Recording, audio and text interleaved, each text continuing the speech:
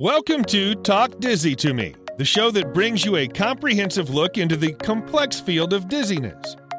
Now here are your hosts, vestibular physical therapist Dr. Abby Ross and Dr. Danielle Tolman. Welcome back, everyone, to Talk Dizzy to Me. My name is Dr. Abby Ross. I'm a vestibular physical therapist and neuroclinical specialist, joined by my co-host, Dr. Danielle Tolman. She's also a vestibular physical therapist, and today we have some frequent flyers. All of the members on this podcast today have been here before, and we like them so much. You like them so much that we brought them back. We're going to talk about a lot of different topics today, but from various different perspectives. We have audiology, we have rehab, and we have ENT. So to start off the show, I'm going to pass the baton and have each one of them introduce themselves. I also want to mention Dr. Jeff Walter, a vestibular physical therapist, is pretty much going to lead the show today. So Danny and I get to sit back, relax, and like you, enjoy the show. Let's kick it off. Who wants to introduce themselves first? Hi there, I'm Michael Teixeira. I'm a neurotologist in Wilmington, Delaware, and Philadelphia. I'm Jeff Walter, vestibular therapist in central Pennsylvania at Geisinger Medical Center. And my name's Liz Femler. I'm a vestibular audiologist, and I'm actually currently with a company called InterAcoustics that makes the products to help better diagnose our patients. All right, shall we get started? Let's do it. So first question we'll throw out here is kind of directed for Michael. And that's when you encounter patients that you suspect have Meniere's disease and they ask you, well, what causes this? How do you explain that to your patients? Well, the way I explain it is that the ear has been injured in some way.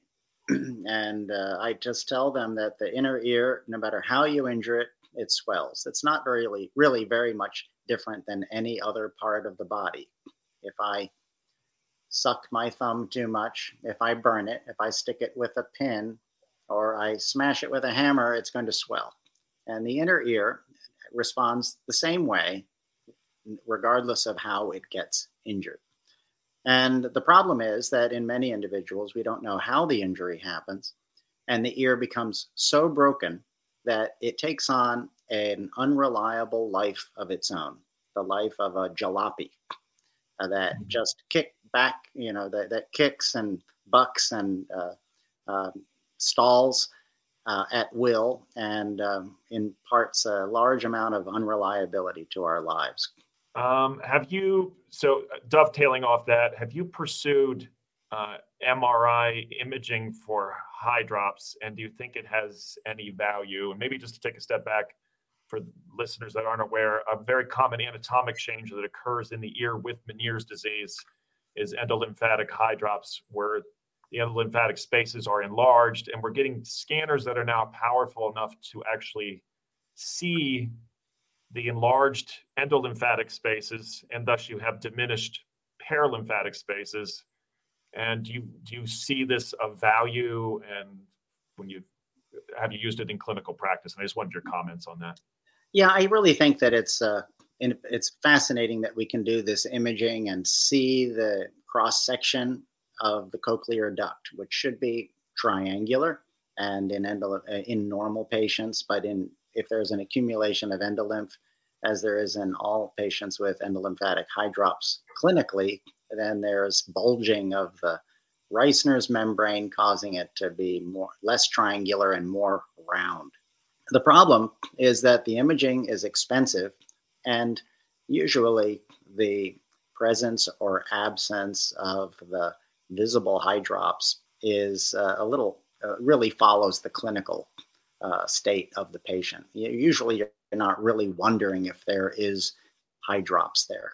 If people have hydrops that's clinically significant, they have low frequency hearing loss. They have a sense of fullness that localizes to one ear.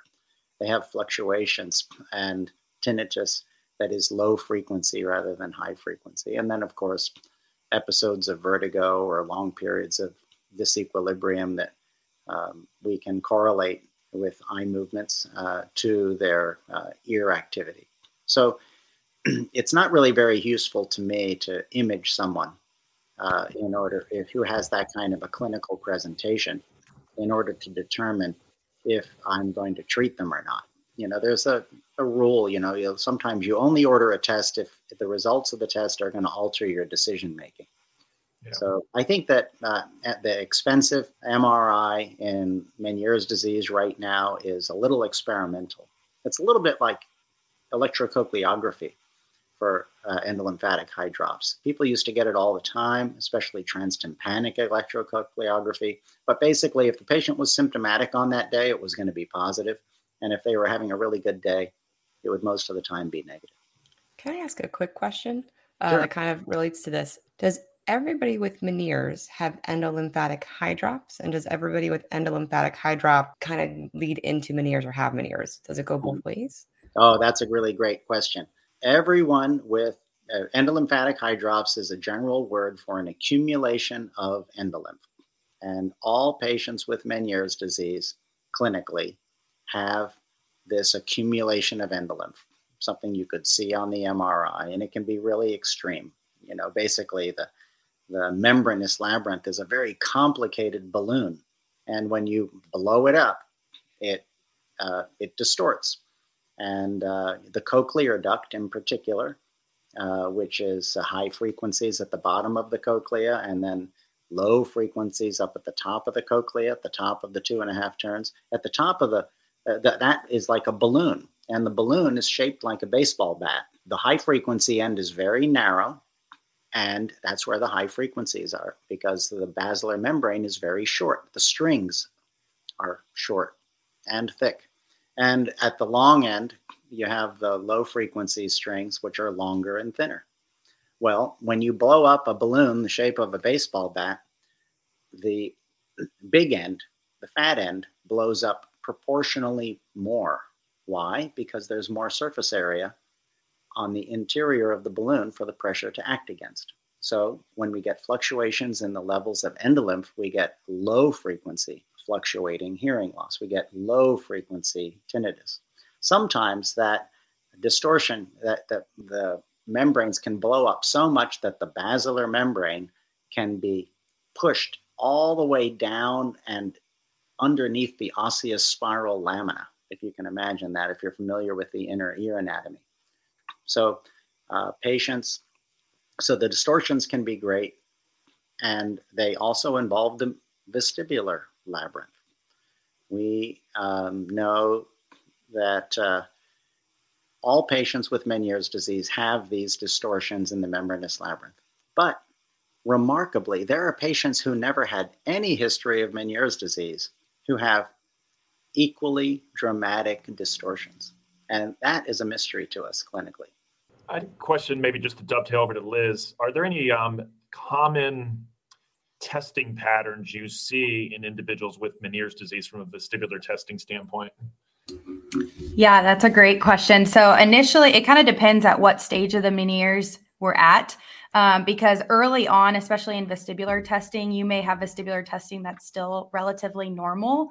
And then over time, with repeated damage to the inner ear, you start to see patterns that support a unilateral vestibular loss. So you may see the impacts on the calorics and VEMPs, and then eventually you may see, more impacts on rotational chair. But obviously with the diagnostic criteria, the hearing test is one of the most important things that we map out with Meniere's disease. And clinically, we're looking for a lot of those aural symptoms like the fullness, tinnitus, and of course the hearing changes. So it kind of depends, which I know is like classic answer in vestibular testing, but beginning stages of the disease, it can go either way. You can see normal results very early on, and then slowly you'll see that accumulation. A pattern we see that I think is shared by others, and maybe Michael, you can comment, is that the head impulse test, whether you do it manually or video, is often preserved with Meniere's disease. So it's kind of confusing to a new learner because here we have a peripheral disorder that does cause diminished hearing over time and distorted vestibular function, but usually head impulse testing is preserved even in the later stages of the disease in Meniere's disease. Is that what you've experienced, Michael? I haven't looked very closely at that, frankly, but I think that the reason that could be the case is the preservation over time of type 1 hair cells compared to type 2 hair cells in the vestibular labyrinth. And, the differential role of these hair cells and the different calyx formations that support them is still an area of study. We just really have, it's extremely difficult to study, and we don't understand the evolutionary significance of the populations and their relative functions. One last question to dovetail off something you said earlier. The otologist I work with typically get an MRI in a subject they suspect has Meniere's disease because they have an asymmetric sensory neural hearing loss.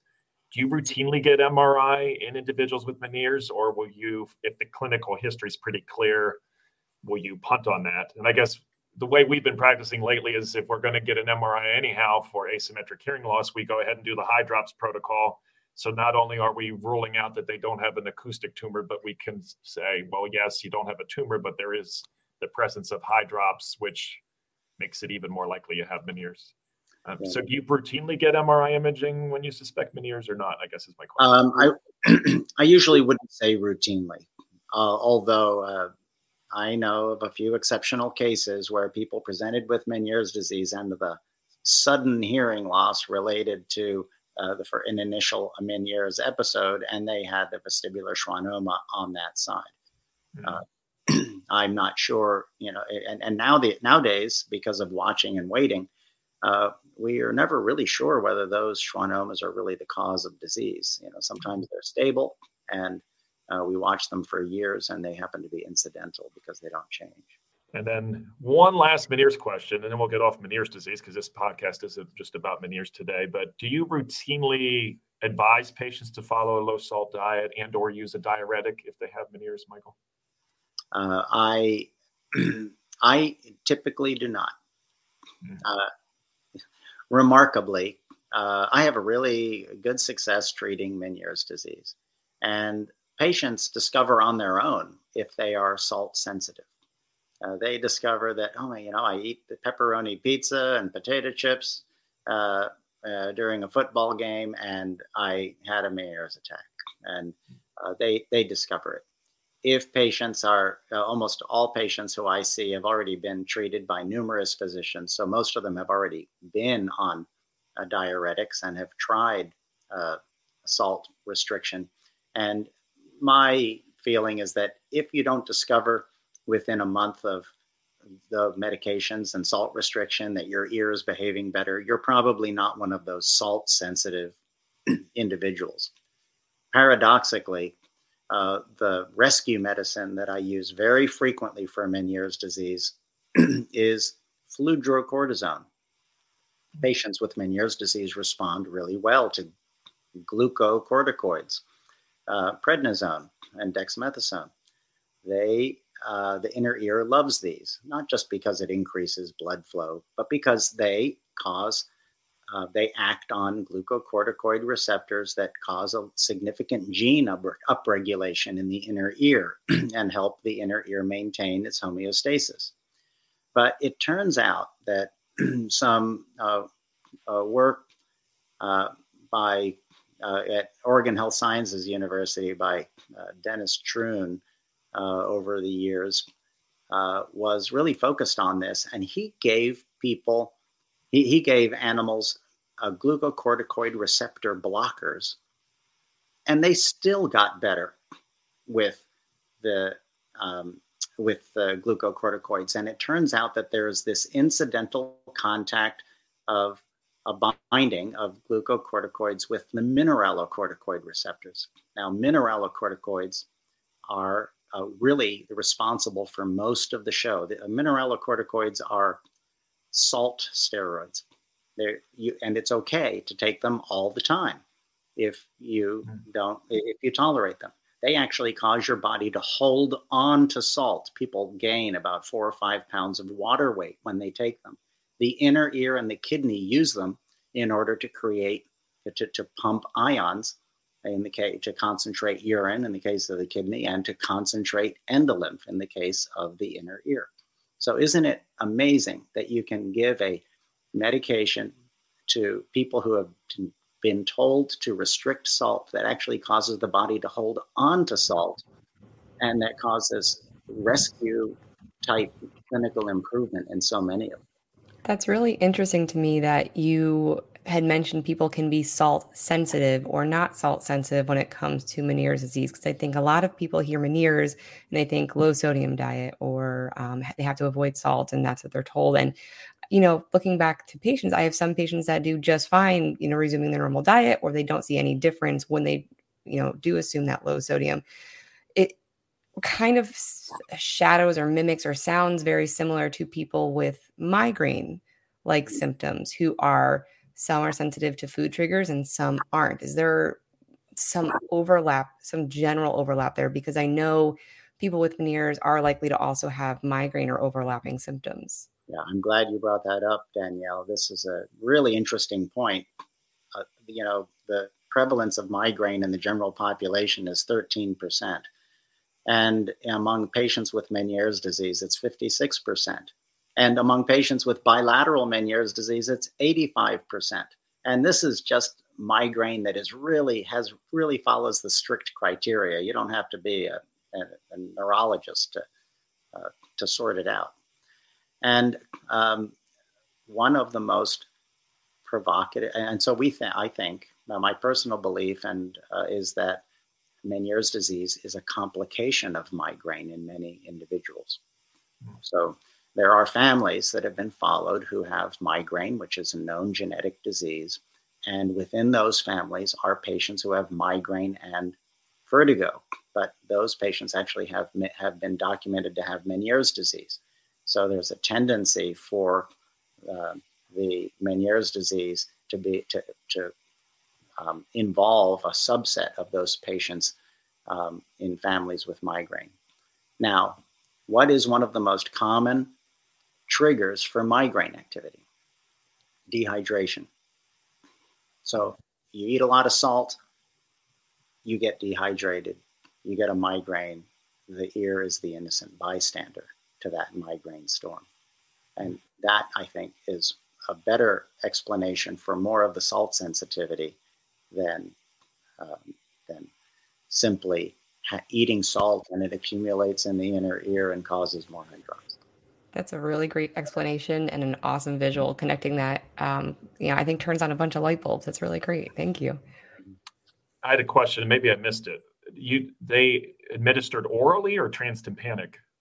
Oh, orally. Yeah, that's right. So you can take aldosterone, which is pure, but fludrocortisone is something that, unless a patient has uncontrolled hypertension or congestive heart failure, they can take this very safely. Cardiologists, give this out like candy to older patients who have orthostatic hypotension.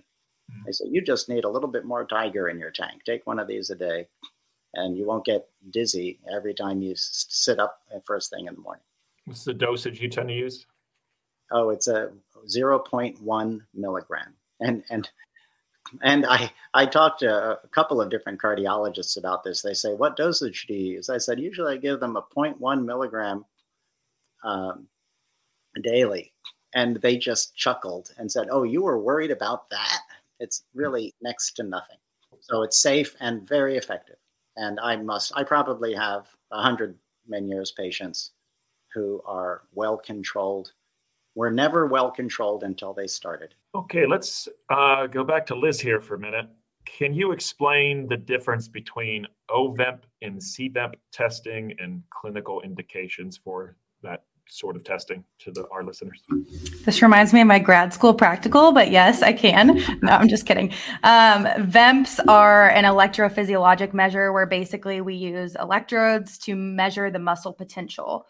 And really the goal in this is we're looking for the muscle to contract or relax. So there's two different measurements that we know of that connect to the vestibular system. The first one is CVEMP. So that's a cervical VEMP. And we actually record it on the SCM muscle. So we have the patient usually turn their head and contract this muscle. And it gives us an idea of what's going on with the saccule and the inferior vestibular nerve. So it's probably the more widely used of the two. Mainly because I think it's the only piece of the puzzle that looks at the inferior vestibular or branch of the vestibular nerve. So most people are using CVEMPs. They tend to be something that can be recorded into later ages. OVEMP is an ocular vamp, so it's recorded on the inferior oblique muscle, and we have the patients just look their eyes upward in order for that muscle to come to the surface. And it looks at the utricle and the superior portion of the vestibular nerve, so it's a little bit less likely used, I think, still in practice, because we have other measurements that look at that top branch of the nerve, such as the caloric. As far as clinical indications, it's very interesting because especially thinking from the PT realm, I've had many PTs ask me, if someone just has an absent C-vamp or an absent O-vamp, what should we do? And it's a great question. VEMPs are fairly new in the field. 1974 was the first cervical VEMP that was reported. And so they're pretty new. I think we're going to find that they have, if I could make a prediction, that there's some early research about fall risk in absent VEMPs. But I know as a vestibular audiologist, I use VEMPs to help describe how much of the inner ear is impacted as far as function. And that can give good indication for a patient's prognosis, better help with their diagnosis, or, give them an estimation of maybe how long therapy might take. Because if more than one branch is impacted, they probably have a more significant injury. Can I ask a question? Mm-hmm. So with OVEMPs, I would imagine getting an OVEMP is probably significantly more comfortable than getting calorics. Is there a reason why we wouldn't use OVEMPs more than subjecting patients to calorics? Or is it more or less sensitive? Is there a difference in the quality of the testing results? So even though I said calorics also look at the superior branch of the nerve, they look at something different than OVEMPs look at. So they look at the horizontal semicircular canal. And what's interesting about vestibular testing, the most common question we get is, can't we do this instead of this or this instead of this? Every vestibular test that exists looks at a different part of the ear or a different frequency or, speed of movement a lot of times of the inner ear. And I think there's a wide spectrum of what the inner ear can do. And so sometimes our tests just look at one frequency of that section of the ear. And we know there's many organs we need to look at. So the caloric I don't think will ever, at least at this point, be replaced because it looks at a very low frequency stimulus. It does look at that horizontal semicircular canal. And many times in vestibular disorders, a lot of times we can first see indication in the low frequencies. So the caloric is a really good indicator of maybe early onset other issues going on. We found that we use C-vamp at our center, and we find it extremely helpful for reinforcing the diagnosis of superior canal dehiscence. And so we found it very valuable for that. I've been a little disappointed. I wanted Michael's take on this. I haven't found it as useful as a test for measuring hypofunction one ear compared to the other. Do you have any comments on that, Michael? Yeah, two parts of the answer. One is that the reason that OVEMP persists is that there tends to be in patients who have third window syndromes, there is less overlap between those patients who are normal and those patients who have pathologically open third windows using OVEMP than with C-vamp. So there's better separation of the disease population. And that's the only reason that that remains popular. So I typically get C-vamp on all my patients who are also getting calorics. But if I suspect a third window, I'll add on OVEMP because it takes extra time to do. Second part of your question, and actually the real question was, how do I use it clinically? I think when I see a patient who has an acute vestibular syndrome, I want, as Liz mentioned, to get a measure of the superior and the inferior division of the vestibular nerves. And there are two separate, say, neuronitis syndromes. Patients can come and they can have a superior vestibular neuronitis or an inferior vestibular neuronitis that present clinically differently. And those clinical differences are backed up by the laboratory testing. A patient who has a superior vestibular neuronitis will have some compromise of the superior vestibular nerve, which innervates the superior crista, the horizontal crista, and the utricle.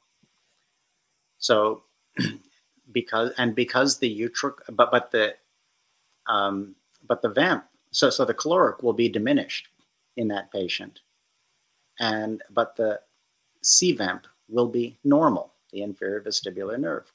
There won't be any change in the threshold or amplitude of the response. What that patient will have is BPPV as a secondary part of their recovery, because in many of them, the utricle is injured and they get secondary BPPV, which impairs the ability of the central nervous system to clearly see the differential tone and to perform its compensation task. The world is too messy to see the problem right. And so you get the BPPV out of the way, and now the compensation can occur, but that compensation has been stalled until the BPPV is cured.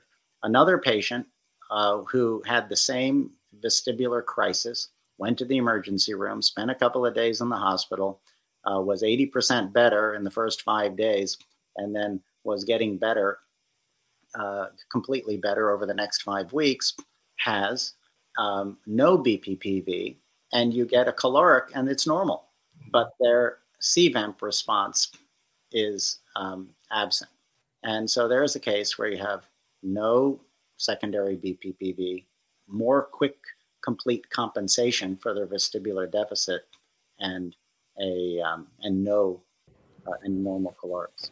So as physical therapists or people that are working with this patient population, we're less likely to see that inferior vestibular nerve neuronitis patient in comparison to somebody that had neuronitis of the superior vestibular nerve. Yeah. So I think it's really important. I explain to patients who are not, there are two kinds of patients who really respond to therapy. And those are mostly the patients who have a single problem that the brain can see without a second interfering problem. So some patients have a single problem and the compensation can be pushed quickly as long as the patient is active and is able to participate in vestibular exercises.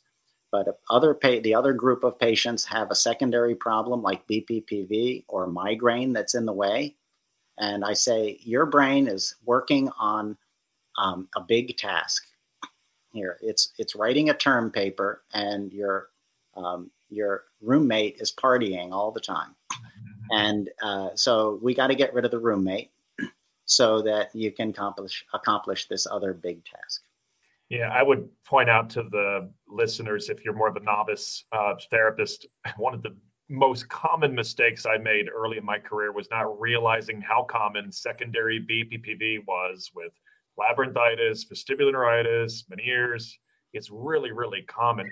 Patients that have a sudden sensory neural hearing loss can often have a secondary BPPV after.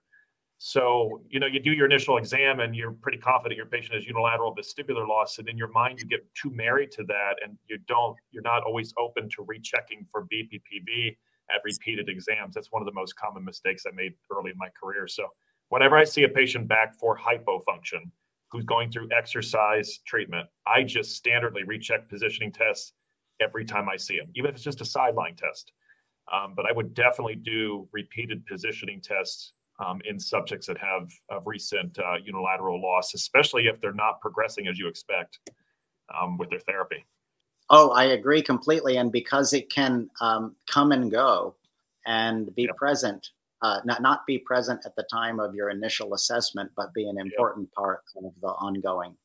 I now educate my patients I see with hypofunction. I also educate them about BPPV and what the difference is and what they'll experience if it does develop, because it's so common, and that I need to see them pretty quickly if that does evolve to get assessed for that, because it's so common. So I review BPPV and those with hypofunction just so they understand the difference. Half of them, before they came to see me, were told they had BPPV anyhow, even though they really have hypofunction. So some of them know a little bit about it coming in. So it gets confusing to them because you're going over two different diagnoses, but I think it's important to take the time that they understand the difference between the two, because they're managed so differently. It's a really good point too. And I know it's a talk in the audiology world quite a bit about with patients that have a very clear BPPV history. Should we just check positionals, test that, treat it, and then maybe refer on or, bring them back for testing. And I know at least the most recent clinic I've been working at, we did a full assessment because many times these patients have BPPV and something else. And, it's still fair to treat them first. I think that is a very appropriate way to go about it. But I think it's not a clear, everybody just has one vestibular issue. Many times it's multiple. Yeah, agree. We'll go back to Michael here. Is there any specific management that for migraine-related dizziness that you have especially found helpful? It's a very obviously common disorder that we see. Well, migraine is so prevalent and is such a complicated disorder. It is a threshold disease. So you have a particular genetic susceptibility to migraine, and you can thank your parents for it. There are partial triggers that accumulate in different ways on different days. They may be hormonal, stress, they're physiologic triggers, dietary triggers, and environmental triggers. And so because they are mostly partial triggers, we get away with our triggers all the time. Thank goodness. But if they add up in the wrong way, so it's Christmas season, it's a Friday evening, you're fatigued at the end of the week, you are haven't slept very well for a couple of days, it's a rainy evening, and you have chocolate and red wine, which you've had 2 other days this week with no problem, but tonight they're going to add up and put you over your limit. So lifestyle changes are really important. Given all the triggers for migraine, the biggest, the number 1 and number 2 factors for increased migraine activity in an individual is stress and fatigue. And we tend to get into the middle of our lives, and hormones bring on migraine activity in adolescence and continue to help to challenge us whenever hormones change throughout our lives. But migraine that is persistent throughout the month and through our lives, often, especially in the midsection of our lives when we're most productive, is usually a consequence of having so many balls up in the air because we're type A, we're used to doing it all. And, I'm constantly telling people that, you're one of those people. You can keep 8 or 10 balls up in the air, but maybe just 6 or 7 is enough for a little while. Yeah. And so other times people also just have anxiety. They're going through a stressful time. It could be a physiologic stress from an illness or an emotional or psychological, financial. And they come back after treatment and they say, I am so much better. And the reason that they're so much better is that their job changed, their supervisor changed, their relationship changed. Some condition that they had not acknowledged was so difficult for them had finally, the tension was relieved and they weren't pushed over their threshold. So I would say lifestyle changes are king in migraine treatment, which is good news for people who don't want to take medications. But medications are also the way out for a lot of people. And I usually find that people are willing to take medicines rather than change their lives, regardless of how maladaptive they are. So true. And there is the only good thing about that is that neurologic conditions of any sort have a tendency to chronification. So if you have a patient who has symptoms and you say, okay, I want to do lifestyle changes, I only want to take vitamins or magnesium, I don't want to wait 6 or 8 months of their chronic symptoms before treating them, because symptoms which become chronic become more durable frequently, and you're missing an opportunity to treat them while they're easier to treat. I'll say from the rehab side of things, education is one of the biggest first steps that we do with our patients. And I actually use an article that you co-authored, Dr. Teixeira, with Dr. Carey, the More Than a Headache article, because a lot of people hear migraine and they just immediately go to head pain as a symptom. And we have to back up and say, no, there's so much more. Let's start from the beginning. And once you kind of get into convincing them that there are more symptoms to a migraine than just head pain, you kind of walk them down identifying triggers and going that route. So patient education absolutely is huge, followed by that multidisciplinary approach to working with other people within that treatment. So medications, maybe some vestibular therapy if it's been too chronic, and just having to work with the patient identifying triggers and how to lower those thresholds. I agree, and thank you for pointing that. That was that short little handout was one of the best things I ever wrote, because it really has been used by so many people and is now updated. John Carey and I updated it just this last fall, and so that's up on the Hopkins site if you want to take a look at the new version. We'll link that in the show notes, because anybody listening who treats this patient population, I highly recommend you download it, you print it, and you have it ready to go to hand to patients, because it is probably the most common handout that I give my patients on a daily basis. So thank you so much for writing such a great piece of patient education. Well, thanks. Well, one of the things in terms of patient education, I'm a huge fan of that. And I recently, I have a website which has a lot of topic-oriented printed information, but then I have a YouTube site that has lots of videos for patients to watch, and very, very important for a lot of these patients who have BPPV. I may have specific exercises that I want to prescribe, or variations of Brandt-Daroff exercises, depending on which canal they have trouble with, and rather than and the easiest way for them to do these things correctly is to follow a video. Mm-hmm. So I have a sheet called Homework, and it's covered with QR codes. And those codes are links to their homework. So I say this one, 2 weeks home CRP once a day, and then after that 2 weeks of Brandt-Daroff exercises. Or I'll check the migraine handout, and there's a QR code that takes them right to that. And then while you're driving home, I want you to listen to this podcast or an interview about vestibular migraine and its treatment, which we've done. And I check the box, and they point, and people more and more know how to point their camera at these codes and go to the content. So they drive home and they listen to this content, and it's been a very efficient way to get people enrolled. Usually when they're driving home, they're there with their family member, the family members who need to support their efforts to stay on track, especially if they have been off on their own, in their own rabbit holes in the internet, and they're still convinced they have a CSF leak, or this must be chronic disease, Lyme, or something like that. So that's been very positive. When I have an intern with me who's like a novice in the area of vestibular, we'll see a patient with BPPV, and they'll see the positioning test, and then we'll do the maneuver, and then they can often see that it's all cleared up when it's done. And then I go through patient education with the patient. I leave the office. A common question I'll ask like a newer student is, what was more powerful or more important, me completing a maneuver on that patient, or explaining to them precisely what's going on and how to manage it, and helping them understand their condition? And they're like, well, the maneuver.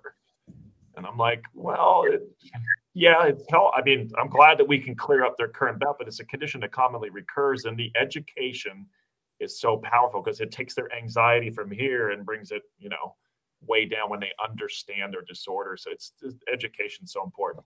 Just one last thing to wrap up with migraine. Is there a particular pharmacologic agent you found helpful with, from a prophylactic standpoint with migraine? Well, there are 5 main types of medications we use for treatment of migraine. 4 of them are old types of medicines. These are medications that are for depression, for blood pressure, for seizures, and more recently, migraine-specific CGRP medications, which are new, but they're expensive. Because they're new, they're expensive. And I explain to patients that we aren't looking for side effects. We're looking for a medication that's both effective and tolerable, and we're going to have to try these medicines one after the next. And so we just see a patient and we say, this is plan A. And then if that doesn't work, or if you can't tolerate it, you call and say, I'm ready for plan B. And that way we don't waste these valuable weeks between our or months between our appointments. And then plan C, D, E, we map it out according to medications they're already taking and other problems that they have. And those medications are calcium channel blockers. That's a type of blood pressure medication. Beta blockers, another blood pressure medication. Sodium channel blockers, which are seizure medications. Serotonin drugs. And then these CGRP medications. And if I had to choose just one. That was my next question. That was it. That would be nortriptyline, which is an old antidepressant. And nortriptyline, I explained to people, this is a terrible medicine. I don't think you have depression. It was one of the few antidepressants available for treatment of major depression in the 70s, however. And the reason it was such a bad medicine is that to get the antidepressant effect, you had to take very large doses. And at large doses, it had too many side effects. But if I were a psychiatrist treating depression, I would start at 100 milligrams and go up. And in your case, and most of the patients with vestibular migraine, I treat them with 10 milligrams for a week and go up to 20 milligrams. That's a very modest dose. So I just remind them so that they don't come back and say, I never took the medicine because I read the side effect list. Yeah. I say, that's the same list. It's the only list that's ever going to exist. There's no list for the low doses. Right. Just try it. And but if for some reason it's not compatible for you, then it's not workable. We're going to move on. And the reason that so many people respond to it is that in addition to having some serotonin effect, it is a medium channel sodium channel blocker and a medium potency sodium channel blocker and a medium potency calcium channel blocker. And it also is anticholinergic. Anticholinergic is really important because most patients with chronic migraine have hyperactivity in the cholinergic system, which makes them hypotensive. And they have orthostasis. And they also get gastric problems, so GI irritable bowel symptoms. And another thing that my patients have, they often aren't sleeping well. And this medicine relaxes you. You take it before bed. So in so many ways, it can be really helpful. And so it just seems to push a lot of buttons and be perfectly tailored to our vestibular migraine patients. Now, in patients who are under 50, they might feel, even with the low doses, like, I just don't have the same energy that I am used to having. But so anyone over 50, I prescribe it right away. And in younger patients, I tend to start with the other medications, topiramate, which can cause weight loss, which is a big sell for some patients. It decreases your appetite. And then, and patients who are anxious, and a lot of these patients are anxious, I'll start them on propranolol, which is the oldest known preventive medication for migraine. And propranolol, as you know, the beta blocker blocks the effects of adrenaline. So if you're getting dizzy and you're getting anxious from it, your body is squirting out adrenaline, your heart rate goes up, your blood pressure goes up. Well, that physiologic response, which enhances the anxiety, is blocked when you take propranolol. So it helps your attempts to help somebody to avoid having this counterproductive emotional response to the vertiginous symptoms they're having. It's great information. Well, let's conclude with one last test, and I'll direct this to Liz. And boy, you could probably spend an hour on this, but what are some common pitfalls that therapists and physicians should be aware of with vestibular function testing? Like, what are some of the common errors you see in test administration or interpretation? This is like where we mess up. I feel like I'm being very vulnerable here. No, I think in vestibular testing, a lot can go wrong. And I think what's interesting about our field is, many of us with our license, we're supposed to feel just as equally qualified to do hearing tests and vestibular evaluations, but it really does require special experience to do vestibular. I think the most common things that go wrong have to do with just technical error. So caloric testing, it's a quite easy test to do, but sometimes if you're not directing the air into the ear in the right way, you can have really abnormal results that don't make sense. With VEMP testing, it's electrode placement and doing some of those troubleshooting techniques. And, with video goggles, I think a lot of times there's overinterpretation of certain eye movements. So we're obviously looking at the eyes under video goggles, but even a simple blink can cause a slight torsional eye movement because of Bell's phenomenon. So there's little things that can get overinterpreted, I think. So it can be a little bit of everything. But I think in general, a lot of times when the testing, if it doesn't match up, I always try to repeat it. And I think it's totally okay if the test results don't make sense to recommend a retest, because if that is the determinant factor for a patient's diagnosis or treatment plan, you want to be sure about the test results. And I know that's probably the patient's worst nightmare to go through calorics again or, come back to see us. But I really think if it's true, it will repeat. And I think it's always worth taking that time to repeat it if you're unsure, if you need it for your treatment.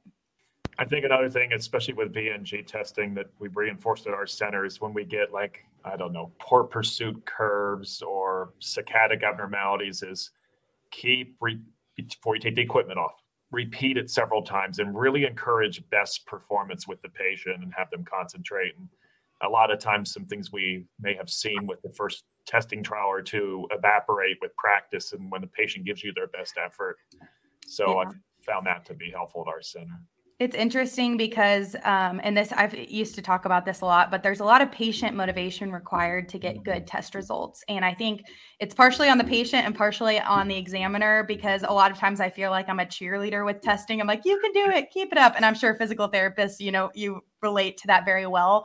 But it's very easy to not give your best performance. And that can be challenging because just as simple of not opening their eyes completely can lead to a poor result. So yeah, I think exactly what you're saying, especially with any test that may indicate central abnormalities, I'm always like, let's repeat it, because if it's there, it will be there again. Right. Exactly. Yeah. I used to, at our center, pinch hit and do VNGs once in a while. And if you have somebody that's hard of hearing and has some cognitive impairment. After I was done doing a VNG for an hour and a half, I felt like I needed to go have a cigarette, and I don't smoke. It was draining. It was tiring.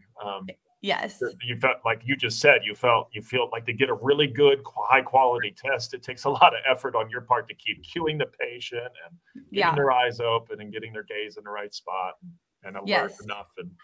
And it's a very long appointment. I mean, we spend a lot of times. I mean, most of the time it's between 1.5 to 2.5 hours that a vestibular audiologist will spend with the patient. And it's just constant, you're unplugging and putting all types of equipment on. So that's why I think some errors can happen, just because you have to make sure everything technically is perfectly calibrated and the stimulus is good. And I think it can get hard to keep up that good of standard. Yeah, I think you made a great point, Liz, about just even directing the stimulus. Sometimes you'll say, what were the chances that 5 patients in a row had a right caloric weakness? And it was really just that the positioning and the technician wasn't, or the person performing the test, for some reason on that right side, maybe their own back hurt or something like that. They're not really getting positioned right. And then of course we have a double check on that now with if you're doing VHIT at the same time as your vestibular exam, and you say, gosh, all these people had caloric weaknesses, but none of them had any of the corresponding changes on their VHIT. Yes. And I think, I'm pretty sure I saw a poster at one of our audiology conferences a while back that even your handedness, so a caloric requires you to hold an air stimulator or water stimulator. So even your handedness can affect the effectiveness of the stimulus. So I think there's a lot of those examiner factors. And I mean, the good thing about vestibular testing is we have a lot of corresponding tests, or at least complementary tests. So if it doesn't make sense, I always would tell students rotating with me, check you first. It might have been one of your errors before you put it on as a possible diagnosis or result. Yeah. But one of the things that we put on our report sheet, because it seems to be so important in telling a story and is something that can be important as a piece of data in time, is whether or not there's resting nystagmus and evoked head shake nystagmus. And if that corresponds to the caloric weakness, then we have a lot more confidence in that result. So, in terms of having a compensated or an uncompensated weakness. One last comment on caloric testing is a fallacy I had, I guess, when I was novice level is I'd have patients come after caloric testing and tell me that they didn't feel one bit dizzy during it. And I thought, well, was the test not done right? Because you should have been dizzy. A lot of, especially elderly individuals, don't have any sensation of dizziness during caloric testing, even though they're getting responses. So not all patients with caloric testing get a subjective phenomena with the test that they feel like they're rotating. And we're kind of getting into calling that vestibular agnosia. And that's an instance where subjects are getting vestibular stimulation, or they like have BPPV and they barely perceive it when it's occurring. And that can happen a lot in the elderly. So just because your patient tells you after caloric testing they didn't feel anything, don't feel like necessarily there was something wrong with the test. It just may be that's how their brain operates. So. And then it tends to be sometimes the opposite with migrainous patients have a hyperactivity to the stimulus. So it is kind of interesting because there's definitely a perception piece. And I always ask, like in rotational chair testing or caloric, like, tell me when you feel dizzy, or do you feel dizzy? Just because I'm interested. I think right now with where we are in the research, it doesn't necessarily change too much about maybe their final diagnosis, but I think it maybe could change treatment in the future. Yeah, it is very interesting how brains have different sensitivities to vestibular stimuli. That's for sure. It's not the patient. It's not the disease the patient has. It's the type of patient that has the disease. Just seems to ring true with this patient population. Well, thank you all for your time. It was a great discussion. Thank you, Abby, Danielle, Liz, and Michael for your time. We really appreciate it. Absolutely. My pleasure. I jumped in at the beginning. I'll jump in at the end to say thank you, audience, for listening to this. I hope you enjoyed this discussion as much as I did, because, wow, such great topics covered, great information for both clinicians and patients alike.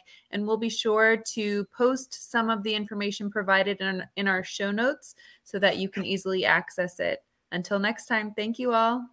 If you're interested in finding us on social media or the web, you can visit www.vestibular.today for more resources, including testing, treatment, and educational videos, blogs, continuing education classes, and resources including clinic equipment recommendations, suggested tests, and BPPV treatment charts. Search Vestibular Today and Balancing Act Rehab on all social media platforms, including Facebook, Instagram, Twitter, and YouTube. Also, be sure to check out Balancing Act Rehab at www.balancingactrehab.com, especially if you think you would benefit from vestibular therapy. We are your girls. The information on this podcast is not intended to replace the care provided by your qualified health professional or to be a substitute for professional medical advice, diagnosis, or treatment. Always seek the advice of your physician or other qualified health provider with any questions you may have regarding a medical condition. Never disregard professional medical advice or delay in seeking it because of something you have heard on Talk Dizzy to Me. Please contact us at Balancing Act Rehab if you think you could benefit from vestibular therapy.